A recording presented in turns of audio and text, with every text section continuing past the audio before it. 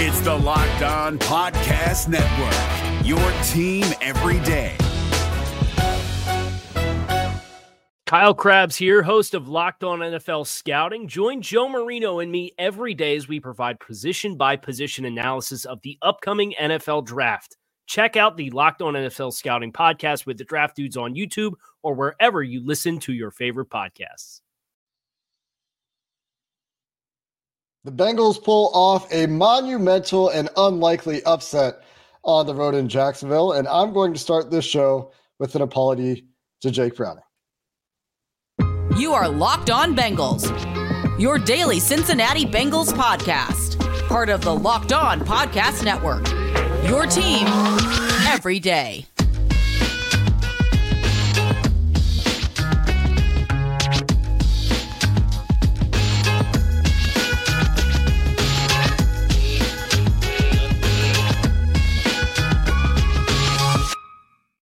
What up, Bengals fans, and welcome to another episode of the Locked On Bengals podcast. I'm your host, Jake Lisco. He's your host, James Rapine, coming to you late on Monday night or early on Tuesday morning, depending on where you are. The Bengals get a road win on Monday Night Football for the first time in many tries, and Jake Browning shuts up his critics, and I will step to the front of that line.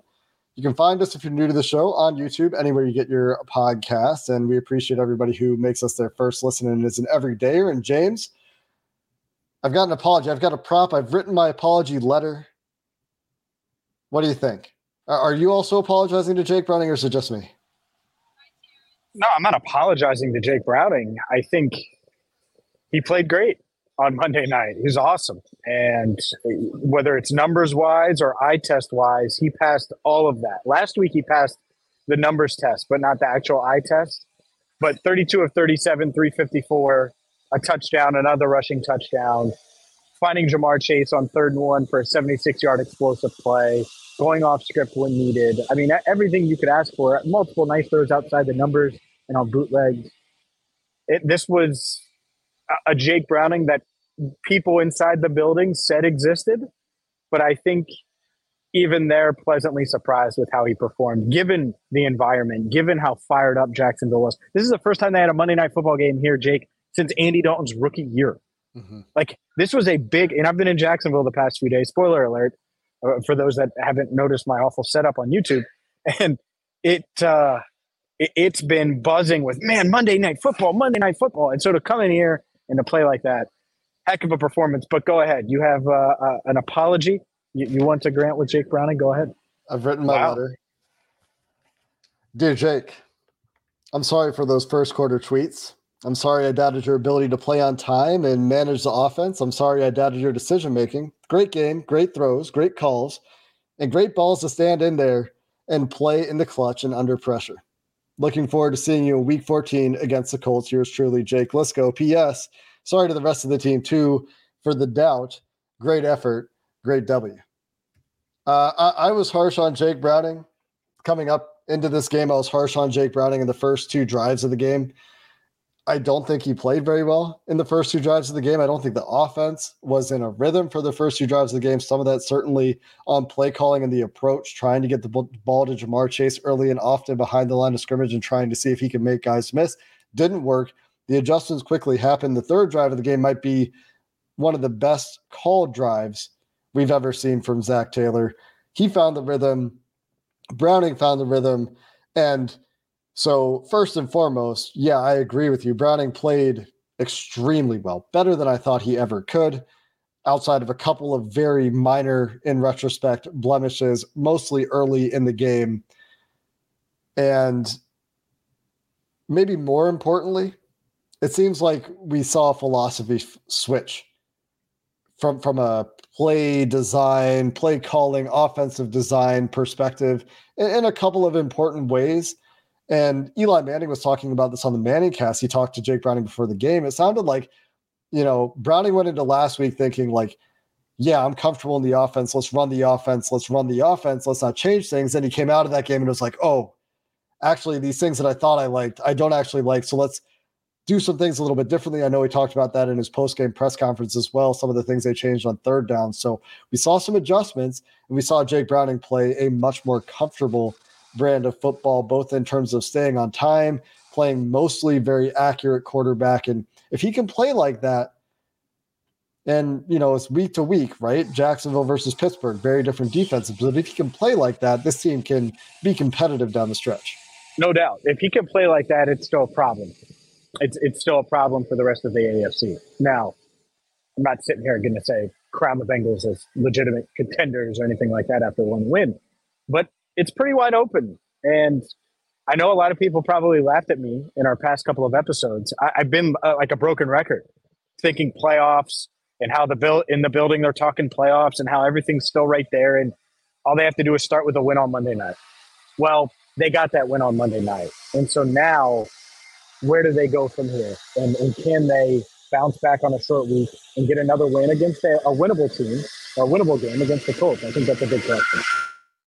Yeah, that is the challenge. They have to sustain the success. They are not in a position where there's much of a margin for error, although the AFC continues to remain wide open in many ways, which kind of rubs salt in the wound that they don't have Joe Burrow in a year where the AFC is just simply not as strong as I think I thought it would be, certainly. And it's open. It's crazy how open it is. It is open, but there's still some matchup problems for this team that kind of would scare me. Kansas City being one of them, just because the Bengals defense has been, and we'll talk about the defense at some point, still a bit leaky, to put it lightly. Cam Taylor-Britt goes on IR before the game. Neither of those are great things for the future for the defense. And then on the offensive side of the ball, I worry about more consistent pressure and a better defense, a deeper defense than Jacksonville can put on the field, and the way Jake Browning will handle that. I think, there's a taste of that against Pittsburgh, but maybe you don't get that against the Colts, who are also winning a lot of games this year, right in the thick of things in the AFC South. So certainly will be very interesting down the stretch, but it's not like the schedule is getting a whole lot easier, right? And so if they're going to keep it going, they need to keep finding the right buttons to push on offense. The defense will need to play better in clutch spots, will need to get better with the explosive plays. But for now, this is a very promising first step to go to a very difficult environment in primetime Monday Night Football with your backup quarterback and get the performance they got, where he outplayed Trevor Lawrence and the offense. They outgained him by like 150 yards or something, well over 400 yards to Jacksonville, around 350 or something like that. So really positive stuff for this team. Well, what Jake Browning showed and what they showed tonight is that their ceiling is still pretty high. Now, is it going to be consistent? I don't know. But going on a road, hostile environment, huge game, biggest game, primetime-wise in 13 years here in Jacksonville. And there was talk just of it being open here locally, like, man, the Jags can get the 1 seed. And they were looking, and this is fans talking. It's not like the Jacksonville Jaguars called me, but like fans are talking about it and like thinking about how open it was, especially after Kansas City lost. And so for the Bengals, they are flawed. They're still flawed. Like, that doesn't change. But I think now we know the quarterback can play at a high enough level where you can win 30-plus point shootouts or weird games that go into overtime on the road. Things that I didn't think were possible without Joe Burrow. And so I don't know if Jake Browning is going to have another one of these games. Maybe this is the Brandon Allen Houston game from a couple of years ago where he's just awesome in Houston and that's it. Or maybe the outlier is going to be that Pittsburgh game when he was trying to figure things out in his first NFL start against a really good defense. And he responded the right way. And this offense and these coaches were able to evolve and adjust to what Jake does well, and they can build on this. And so I think it's interesting. It's a huge, huge win. Obviously, they snap a 3-game losing streak. And we got to get to it. The run game, Jake. Yep. The run game, Chase Brown, Joe Mixon good in short yardage situations on the goal line. I mean, the run game. We got to talk about the run game. Yeah, I think play calling in general, run game, a big part of that. And just looking at the very near future on the schedule, before we shift gears and talk about some of that offensive play calling, including the trick plays, which people are very upset about. The Bengals' next 2 games, or I guess 2 out of their next 3 games, against the Colts and Steelers, 2 7-5 teams that they directly are competing with for the wild card. Let's get into play calling. Let's get into the offensive approach, the commitment to the run game. We'll do that coming up next. Today's episode of Locked On Bengals is sponsored by Game Time. If you are in the market for tickets for a Bengals game or any other event, you shouldn't have to worry. It shouldn't be stressful. Game Time makes it fast and easy to buy tickets for all the sports, music, comedy, or theater events near you with killer last-minute deals, all-in prices, views from your seat, and their best price guarantee. Game Time takes the guesswork out of buying tickets. Love the best price guarantee. If you find the same tickets in the same row on another platform for less, Game Time will refund you 110% of the difference. So take the guesswork out of buying tickets with Game Time. Download the app, create an account, use promo code LOCKEDONNFL for $20 off your first purchase. Terms apply. Again, you can create an account and redeem code LOCKEDONNFL, LOCKEDON NFL for $20 off. Download the Game Time app for last-minute tickets. Lowest price guaranteed. Today's show is also brought to you by Schultz Jewelers. And Schultz Jewelers is a one-stop shop. Look, you're looking for the perfect piece for her. Christmas is 20 days away. Well, you can get it with Schultz Jewelers. Anything from, maybe you want to get her a chain, like that Joe Burrow chain, or if you heard Joe Burrow's postgame, or Jake, man, I'm messing up the names here. Jamar Chase's postgame comments about wanting to be a villain and be an evil guy. Well, you can get a chain like that that says maybe villain on it. The point is they can make your custom piece for you. You can get the perfect diamond ring for her if you want to have that holiday proposal, or anything in between. Schultz Jewelers is going to have it for you. They deal with lab-grown diamonds that aren't going to hurt your wallet, but they're going to make her happy. They'll make you happy. They're located at 2202 Dixie Highway in Fort Mitchell, just 5 minutes from the bridge into Kentucky. You can check them out online as well at schultzdiamonds.com. That's SCHULZ diamonds.com. We know the Bengals strive for perfection, and they handled business on Monday night. Schultz Jewelers strives for perfection too, because when it has to be perfect, it has to be Schultz Jewelers. Let's talk offensive approach, play calling on early downs in this game, James. The Cincinnati Bengals ran, let me make sure I have this exactly right, 28 running plays and 29 passing plays. They committed to the run game. They were balanced in the run game. You had Chase Brown get an opportunity, show that he could be a viable change of pace back for this team, could make plays, could be the guy that could rip off the explosives and use his speed to his advantage. And on the other side, you had Joe Mixon being the veteran back. He didn't have as many negative plays. He was on a success rate basis, meaning plays that added positive EPA at a higher rate than Chase Brown. He was very good in the red zone where he punched 2 rushes in for touchdowns. So Zach Taylor redemption game. I mean, the offense has been under so much heat, and we'll talk about the trick play calls too. But the offense has been under so much heat for their approach in recent weeks, especially with Jake Browning. And we saw a big swing in this game to a very positive effect. We did. And what an aid it was for Browning, because as good as he was, he admitted how helpful, how beneficial it was to have a rushing attack. And he mentioned even on the 3rd and 1 that they might not have gotten that look. And he said there's a chance it was busted coverage, but they might not have gotten that look had they not been running the ball so effectively. And Joe Mixon, to me, being as good as he was in those short yardage situations, like that first touchdown run was awesome because he was able to keep his body off the ground somehow and extend and be strong enough and have the strength and power and just the discipline to stay off the ground enough to get that ball across the goal line. And then obviously Chase Brown. This is what we're talking about with change of pace, Jake. Chase Brown brought the change of pace. 9 attempts, 61 yards, had a 31-yard rush, which is the longest that the Bengals have had all season long, had a 15-yard run as well. Those plays are huge. One, it's a big play for the offense. 2, it keeps the defense at least having to worry about it. Now from moving forward, defensive coordinators are going to know that Chase Brown is capable of breaking off a big run. And they're going to look at that. And now that it's on film, they haven't had much of that this year. And the other part of it, like I said, Mixon was good. And late in the game, he had some nice runs as well, but good in those short yardage situations. Keeping him fresher is a heck of a way to – or is good for this offense. It's good for him so he can be successful in those situations. So I think it was a heck of a job by Zach.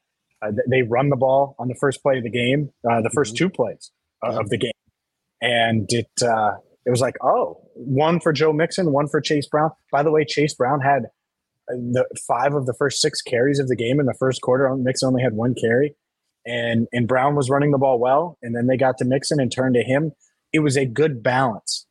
And I think that has to be the blueprint moving forward. Not that they're going to run it 28 times every week, but that you can hopefully get that kind of efficiency, some explosiveness out of the ground game because, it was a heck of a show. I mean, I was entertained, and I thought Joe Mixon looked – I know the average says 3.6 a carry. Some of that was because of the late game runs at the end of overtime. But overall, I think both guys did really well. Yeah, both players I thought played well. I guess if there's a way to guarantee you're going to get Chase Brown the carries, you do it in the first quarter. You know, if you're like, oh, man, we really want to get Chase Brown some carries, you make sure you do it early because they did go away from him late. Not entirely. He had a carry in overtime, I think, right after I tweeted, I think, like, man, I can't believe they've entirely gone away from Chase Brown here, the way he's been running the ball, the way he's been pretty good. But he ends up with 9 carries after starting the game with, you said 5 of the first 6 carries were Chase Brown. So would like to see them stick with that a little bit longer, but I also understand, there's a huge trust element with Joe Mixon in terms of ball security, in terms of doing his job, in terms of being the veteran. And he did do his job, and he was a veteran on those plays. And so I kind of understand where the coaching staff is coming from there.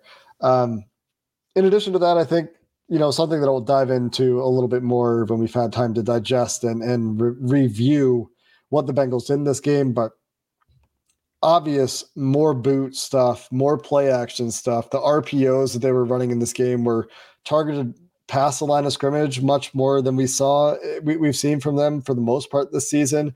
Jake Browning did still have, I think, 10 passes behind the line of scrimmage. His average depth of target was very low, but he was very good throwing the ball downfield, hitting, I think, 9 of 9 on passes aimed 10-plus yards downfield, and that's generous. A couple of those might be 9.5, but in that range, in that intermediate to deep range, including the deep ball to Jamar Chase, he was very good in that part of the field.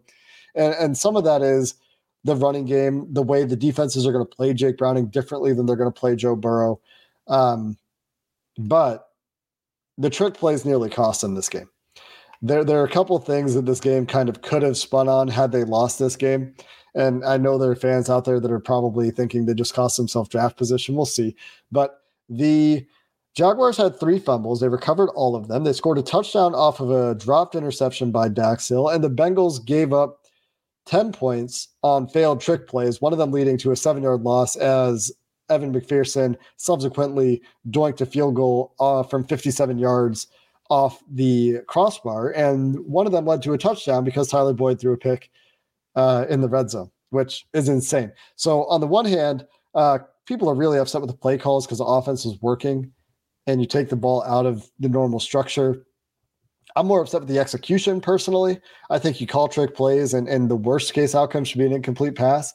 And they got unfathomably bad outcomes out of those trick plays. Yeah. The Boyd one, it's questionable. I get why you'd question the play call because the way the offense is rolling.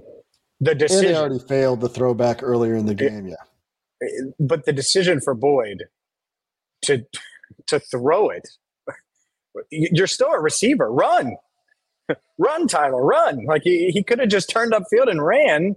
And if you get a yard or you don't, who cares? It's no harm, no foul. You can't have that disaster of a play on first down. And it felt like that was it. Like that was going to be where the game. The reality check, the tires come to a screeching halt, and that's it. Upset alert over. And to the Bengals' credit, they rallied. But I agree with those that question that call. The other one, it was just weird. I don't know. Like you just want to throw it back to Jake Browning and have Jake Browning run. Like I don't love that. I don't love the decision. And even though he can run, I just don't. I don't think it really makes much sense. But the Boyd one, I agree. The execution part of it is something that you don't want to see. And Zach afterwards said they have ran that play before. They ran it against the Jets last year in the win, and they ran it against the Browns as well. So sometimes they work, sometimes they don't. The good news is the Bengals had the ability to overcome that adversity and make it through. So we do have to get to the defense, a defense that didn't force any turnovers, but did get a stop in overtime. And so let's discuss the Bengals defense coming up next. I know we come to sports to escape from some of the crazy realities of real life, but can we talk a minute about preparing for real life? According to the FDA, pharmacies are running out of antibiotics like amoxicillin right in the middle of the worst flu season in over a decade. I can't imagine a more helpless feeling than if anyone I'm close with got sick while a supply chain issue kept them from the life-saving medication they needed. Thankfully, we'll be okay because of Jace Medical. The Jace case is a pack of 5 different antibiotics to treat a long list of bacterial illnesses, including UTIs, respiratory infections, skin infections, among others. Visit jacemedical.com and complete your physician encounter. It will be reviewed by a board-certified physician, and your medications will be dispensed by a licensed pharmacy at a fraction of the regular cost. It's never been more important to be prepared than today. Go to jacemedical.com and use offer code LOCKEDON to get $20 off your order.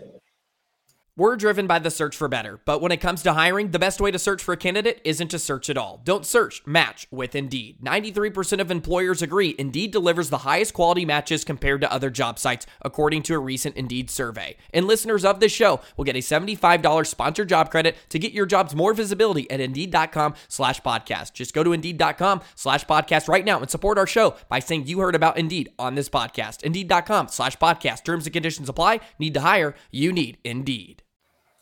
Before we get to the defense, James, I can't believe you want to go to the defense before discussing Jamar Chase. Very unlike you. 12 targets, 11 catches, 149 yards, a touchdown on the 76-yard catch from Jake Browning. And we talked about how this offense was going to have to go through Jamar Chase. He had the one drop, made up for it immediately on the next play on a 4th down conversion. And where the Bengals got big contributions from the running game and the passing game, Jamar Chase by far led the way, and a lot of that being his explosive ability, but had a few really clutch plays as well. Yeah, he's a freak. Best player on the field. And that's why coming into it, it was like, get him double-digit targets. There's all this talk about the run game. I get it. Double-digit targets. And that's exactly what he was able to do, take advantage of it. And 3rd straight 1,000-yard season for Jamar. Congrats on that. And like I stumbled through when I was talking about Schultz Jewelers, shout out the Schultz Jewelers. He said he wanted to be an evil person coming into the state. He said he didn't know why, but that's what he wanted to do. And I said, oh, you wanted to be a villain? He was like, yeah. And he felt like a villain in the locker room afterwards. And it makes a lot of sense because even the one drop, because he had a drop, he responds with the conversion on the 4th down and just makes the play in overtime. It looked like it was a 2nd drop, and he somehow brings that in. Yeah, I really don't know how he caught that, but he was able to catch it. It was a heck of a play. Had some circus catches for sure. He's on pace for 122 catches, 1,500 yards, 10 touchdowns.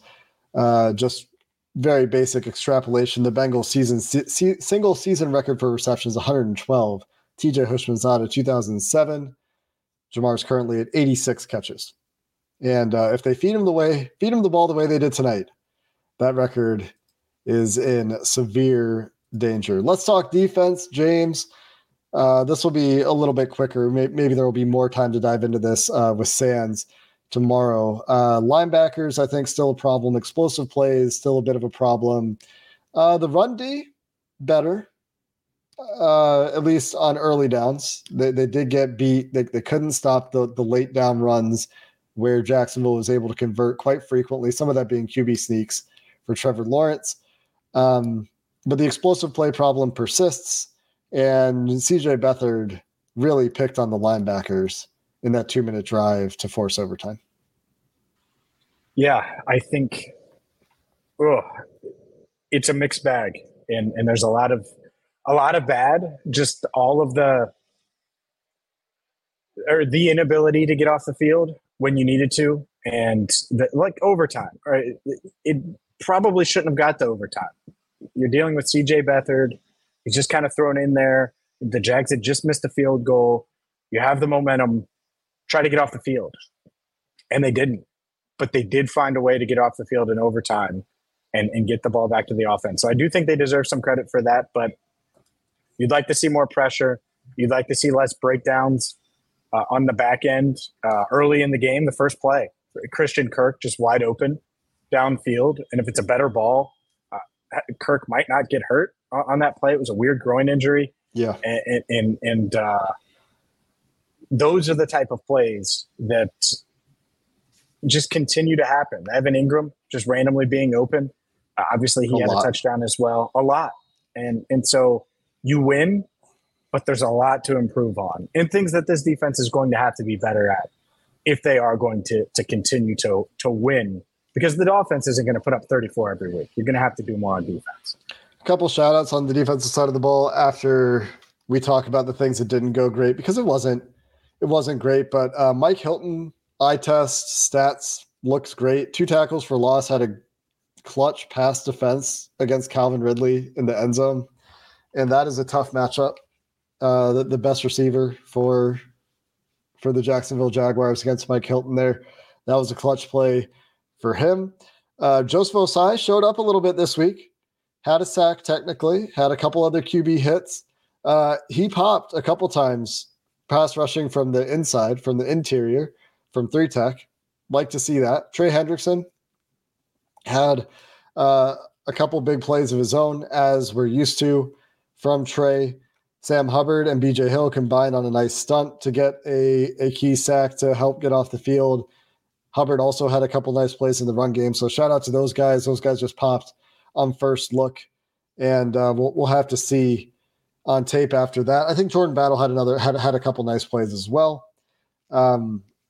Maybe got beat once as the flat player in cover 2, I want to say, unless it was either way, he was underneath and there was a hole shot completed over his outstretched hand. But nice game for Jordan Battle, filling up the stat sheet as well. For the rest of the guys, we'll have to see what's going on tape. Didn't see a whole lot of Miles Murphy in this game, which was a little bit surprising after last week. And Dax Hill, man, this isn't a shout out, but got to catch that ball. That was an unfortunate play. That's a 7-point swing right there, if not more. And the defense gave up 31 in the end, but 7 points of that comes right after Tyler Boyd's pick in the Bengals' own red zone. And you got another 7, unless this was the same drive and I'm just confused.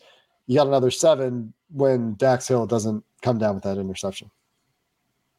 Yeah, it's a huge play, and that's the turnover. That's the type of game-changing plays I think this defense is just going to have to need. Maybe not. Maybe they can become this defense that just doesn't give up as many yards and those type of opportunities, depending on the opponent. But against these explosive offenses, these talented quarterbacks like Trevor Lawrence, hopefully he's okay, by the way, I think they're just going to need to be this turnover forcing type team that is able to take advantage of their opponent's mistakes. And so that is one Dax is probably kicking himself for, and rightfully so, because it was right in his hands and it perfectly bounced. It's not like he knocked it to the ground. It bounced perfectly into Parker's hands for the touchdown. Yeah, and I just point all of that out to say that, the Jags also missed a field goal, but it didn't need to even be quite as close as it was. The Bengals did get a number of good third down stops. The Jags punted 5 times in this game. The Bengals only 1, which you love to see. Last little thing there is, let's carry this aggressiveness over to Joe Burrow playing quarterback as well.